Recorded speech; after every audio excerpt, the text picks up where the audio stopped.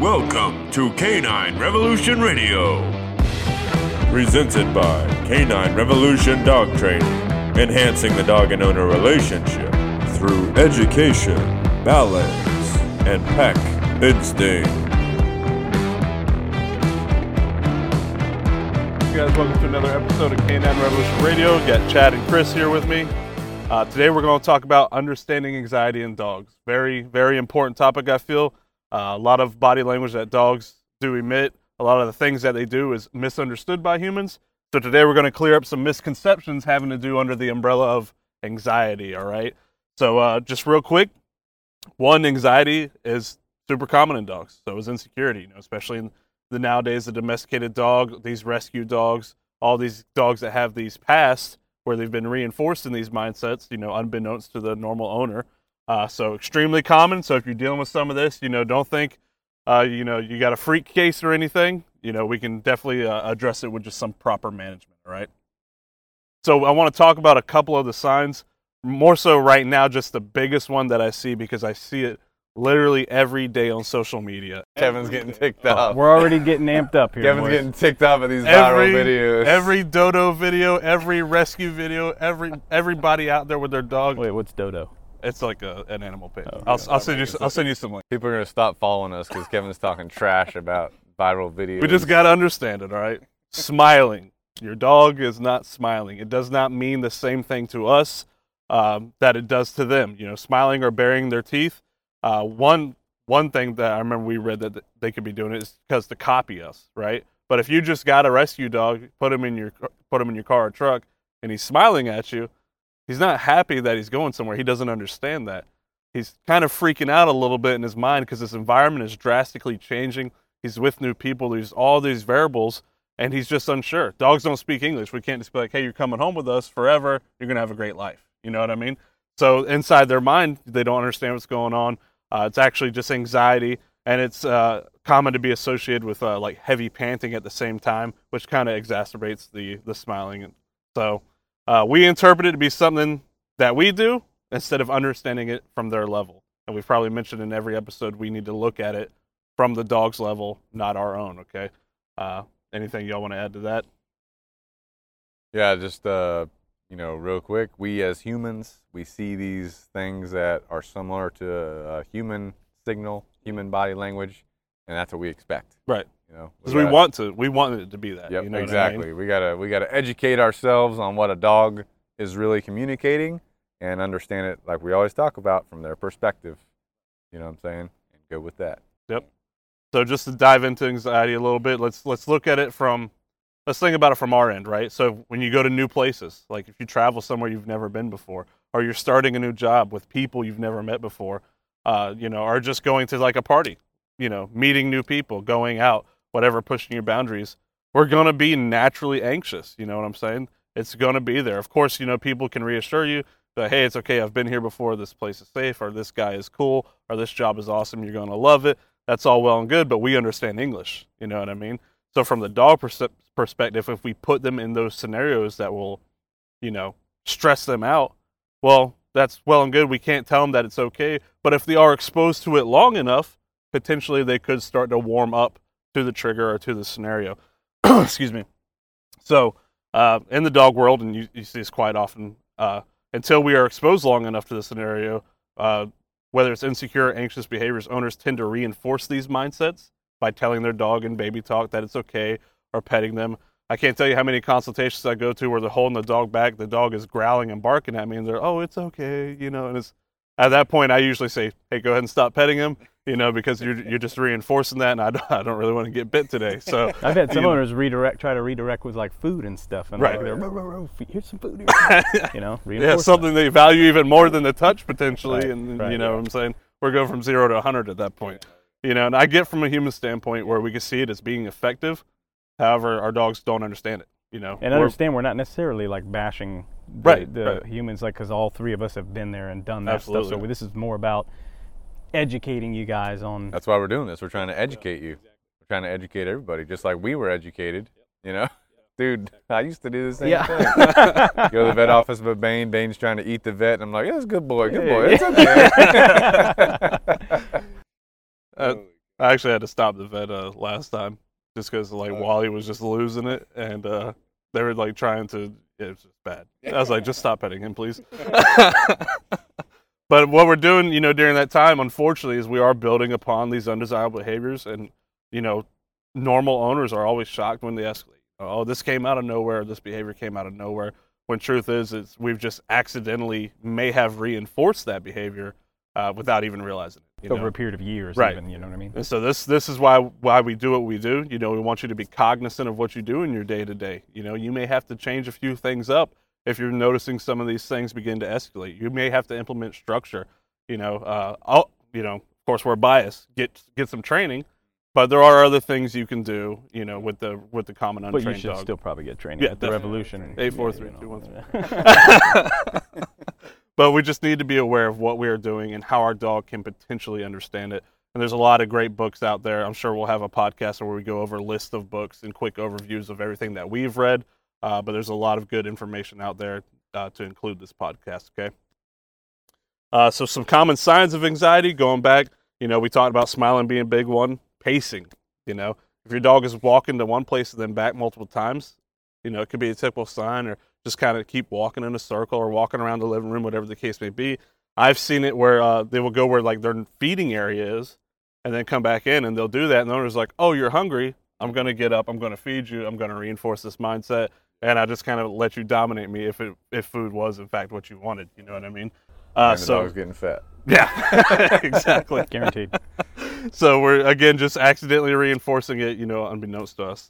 Panting, huge one. When I used to put, Lulu in the vehicle, the second I start up the vehicle, just start losing it. She would spaz out, start biting the windows to dash, all this prior to training. Now she may whine for about 2 minutes, but she goes to sleep, right? Because ultimately I'm giving her something else to do with that downstay in the vehicle. But yeah, panting, heavy panting, you haven't just did exercise or anything like that, typically a good sign of anxiety. So just to give you a little scenario, I know some clients have issues with putting their dogs in kennels, right? So I put a dog in a kennel that potentially has barely been exposed to it before. Oftentimes they begin to excessively pant.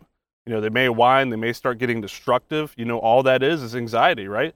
So look at it from our perspective.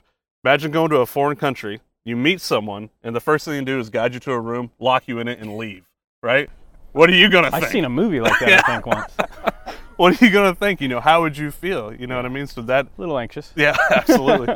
But, of course, with the training, we do proper kennel conditioning. We want them to be comfortable in it. We want them to treat it like their den in the wild. But, again, just looking at it from their perspective, what's going on in their mindset. You know what I mean? You have anything...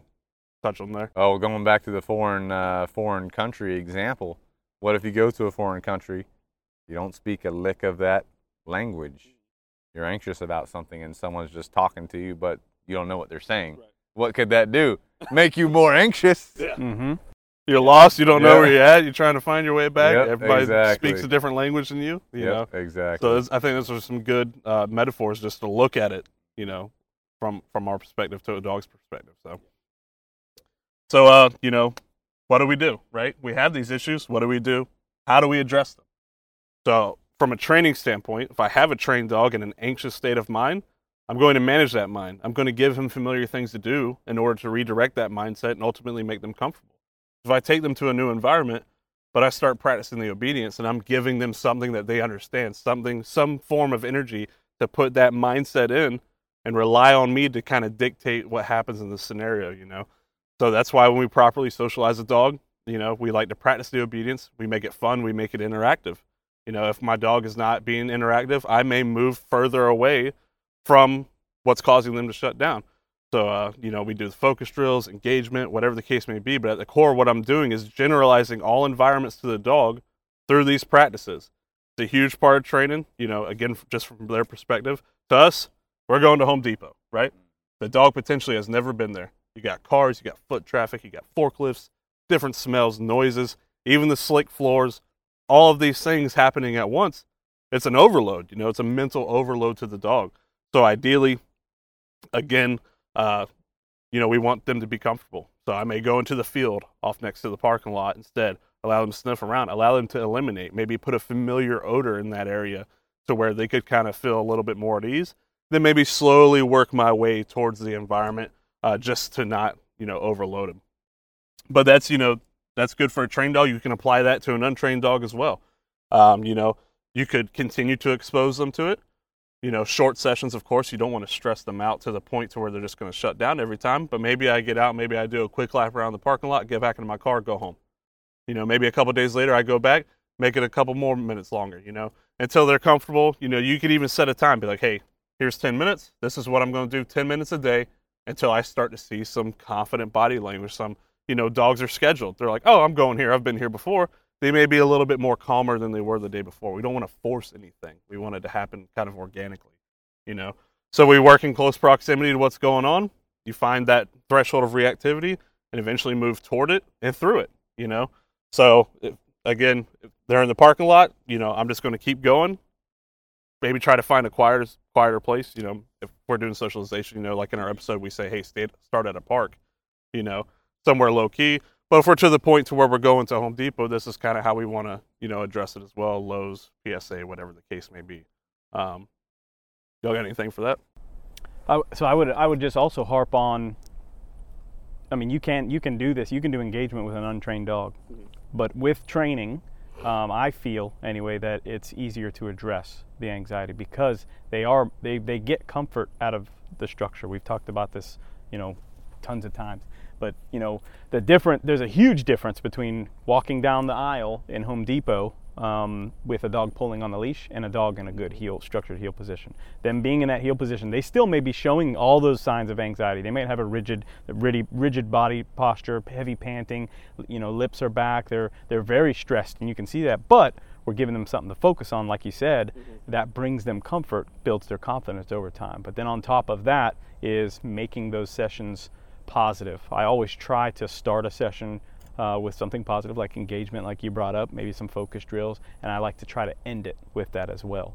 So I'm continually building, making it a positive thing. My dog Vader was very stressed at it. Pretty much, we left the house, right? He's super stressed, very vocal. But for a long time, I mean, probably a 2-week stretch straight, I fed him at a Lowe's. It was on my way in over to Chad's. I'd stop in every morning, feed him his breakfast. At first, he's like, don't want nothing to do with it. Well, that's okay. Eventually, he got into it, and now all of a sudden, ooh, this is where I get my breakfast. I like this place. Now he's good. So hold them to the structure. Having a trained dog is going to make this a little bit easier. Hold them to something that's going to bring comfort to them, but then also try as much as possible to make it a positive experience. Exactly. And then also, we talk about a dog being anxious in Home Depot, maybe, for example, pulling you down the aisle. That can make you anxious too. Oh, yeah. So getting your dog calm, confident, relaxed through training or through just doing what we're talking about, that can make you less anxious as well. Mm-hmm. Big time. And that's a huge factor. Like your level, your emotions and what you're feeling can go right into your dog. And that was a big one for me. Like I could, even with the training, when I'm working on the training, my dog's issues were dog reactivity. I could be perfectly calm in the training, and then all of a sudden a dog comes around. What happens? You freaking out. Oh my gosh, here we go, right? And then the dog's like, what happened? They sense that change, and now all of a sudden they're even more jacked up, and boom, you get a reaction. So yeah, that's a huge point. I mean, they're so sensitive to the vibes that we put off. Not only that, just little things in the moment. We'll choke up on that lease, or we'll become rigid. They see that. Yeah, they're just gonna react. Absolutely. Along with it. Yeah. But just so talking about negative mindset. So if I am walking through Home Depot with an untrained dog, I would never do. But if I was walking through Home Depot with an untrained dog, at that point, if they're pulling against the leash and they're getting amped up, all I'm doing is reinforcing that mindset at that point as well. You know what I mean? There's no control there. So do be cognizant if you have an untrained dog, how you may start to address it. You may want to reach out and just go ahead and send them through a training program. Because we don't want to accidentally reinforce these mindsets. Why? Because they grow, escalate. I'm sure we're going to talk about body language more in depth at a future podcast. But the ones we talked about earlier, pacing, panting excessively, smiling, whining, and barking, all these things we need to avoid reinforcing, we need to work through. Because just imagine a ball of energy in their head, and it has to come out somewhere, right? So then we talk about the behaviors that anxiety can cause in the home. Destructive behaviors, you know what I mean? Tearing up your couch, your clothes, chewing your baseboards, breaking out of the kennel, bum rushing the door, jumping all over people, barking, losing their mind. Is some of these can sometimes be insecurity as well or under stimulation, yes, but a lot of these are based in anxiety. Of course, we know the difference, but they all go hand in hand. It's not always both. Sometimes one, sometimes it's the other. But think about how much energy is created by that mindset as they dive deeper and deeper into it, and it has to and will come out somewhere. We call it, it can start leaking, or it can just result in just full-on destruction. So just to kind of touch on anxiety a little bit. Of course, this is why we recommend training. You have the opportunity with proper training to manage your dog on a mental and physical instinctual basis every day, which over time provides them calm, confident, relaxed demeanor, right? They know what to expect. They have that structure to adhere to. They respect and trust me in situations that they're uncomfortable with. They check in with me when they're uncomfortable. Things like that. That is what you ultimately want to achieve through training. If I notice undesirable behaviors, I can simply redirect that negative energy and that mindset into something positive for them to do. Not only manages them mentally, but also communicates to them that they can rely on me in that scenario, that you can respect me. I'm going to control the environment for you. I'm going to build your respect and trust in me as your pack leader. So just to kind of wrap that up a little bit, if you guys have anything else to add. Yeah, I'll touch on one thing. So Kevin mentioned physical stimulation. So I want to talk about that for just a quick minute. So like I hear this a lot, I exercise my dog all the time, but they're still bouncing off the walls. I let them run around in the yard all the time. Exactly. Right? So like that's the thing. Like, what are you doing are you exercising them in a healthy way, in the way that they need, with the balance of mental stimulation as well, right? We're properly balancing their energy levels. Just literally like giving them physical exercise. Treadmill's a good example. We use the treadmill. It's a great tool. But if we just put the dog on the treadmill for an hour, 2 hours a day and be like, boom, we're giving them their exercise. We're building their endurance. We're building their stamina, and that anxiety is going to just last that much longer. Right. And you're building that anxious mindset. So physical stimulation is key, along with mental stimulation, and as long as you're doing it in the proper, healthy means. Well, to piggyback off that, so some examples, things we commonly hear of people giving their dog exercise. They throw their dog in the backyard. Dog's running around the backyard. Guess what the dog's doing? Building anxiety because it doesn't know what it's supposed to be doing. So it's just pacing around, chasing things. No structure. Anxiety's building. No exercise really happening. Sometimes it's hot, so your dog might seem tired, but yeah. Then they're 10 minutes later, good to go. Exactly. The other thing, like you talk about, just doing a treadmill with them, for example. Again, you're just building their endurance. You're not helping the anxiety. Number 3. People taking their dogs on walks, and I've known people that have walked their dogs for like 5 miles every day to get the physical exercise in because they've seen that on YouTube, they've seen it on TV. You need to walk your dog, exercise your dog, which you do need to do that. But if I'm walking my dog and they're pulling on the leash the entire time, they're building anxiety, they're building up more tension, they're building up arousal, building up these bad things, practicing these things, versus if I'm walking in like a heel position like we do, now there's structure. Now there's something you got to focus on. Now there's something you have to do, which simulates that pack mentality instinctually that they have. So doing it that way is resolving the anxiety versus taking them on a 5-mile walk, leash pulling, letting them do whatever. That could build anxiety as well, especially if you're walking through the neighborhood, for example. Dogs are pooping and peeing all over the place. Your dog's smelling all that all the time, so you're actually increasing anxiety because you're moving through so much territory without structure being there. You know what I'm saying? So just some examples there. I mean, my dog Lola is a perfect example. She's an anxious hound. I used to, like, prior to training, I could walk her for an hour and like she'd be a little bit tired, but then she'd be ready to go, right? And now I can take her out 15, 20 minutes, do some obedience, structured walk, and she's like, I'm done. Yeah. Smoked, balanced, nice and balanced. Absolutely, absolutely. Well, guys, that about wraps up today's episode for anxiety. Check us out, Facebook, Instagram, YouTube, like, subscribe, and reach out if you need some help. If you have any questions or feedback, please let us know. Otherwise, see you in the next one.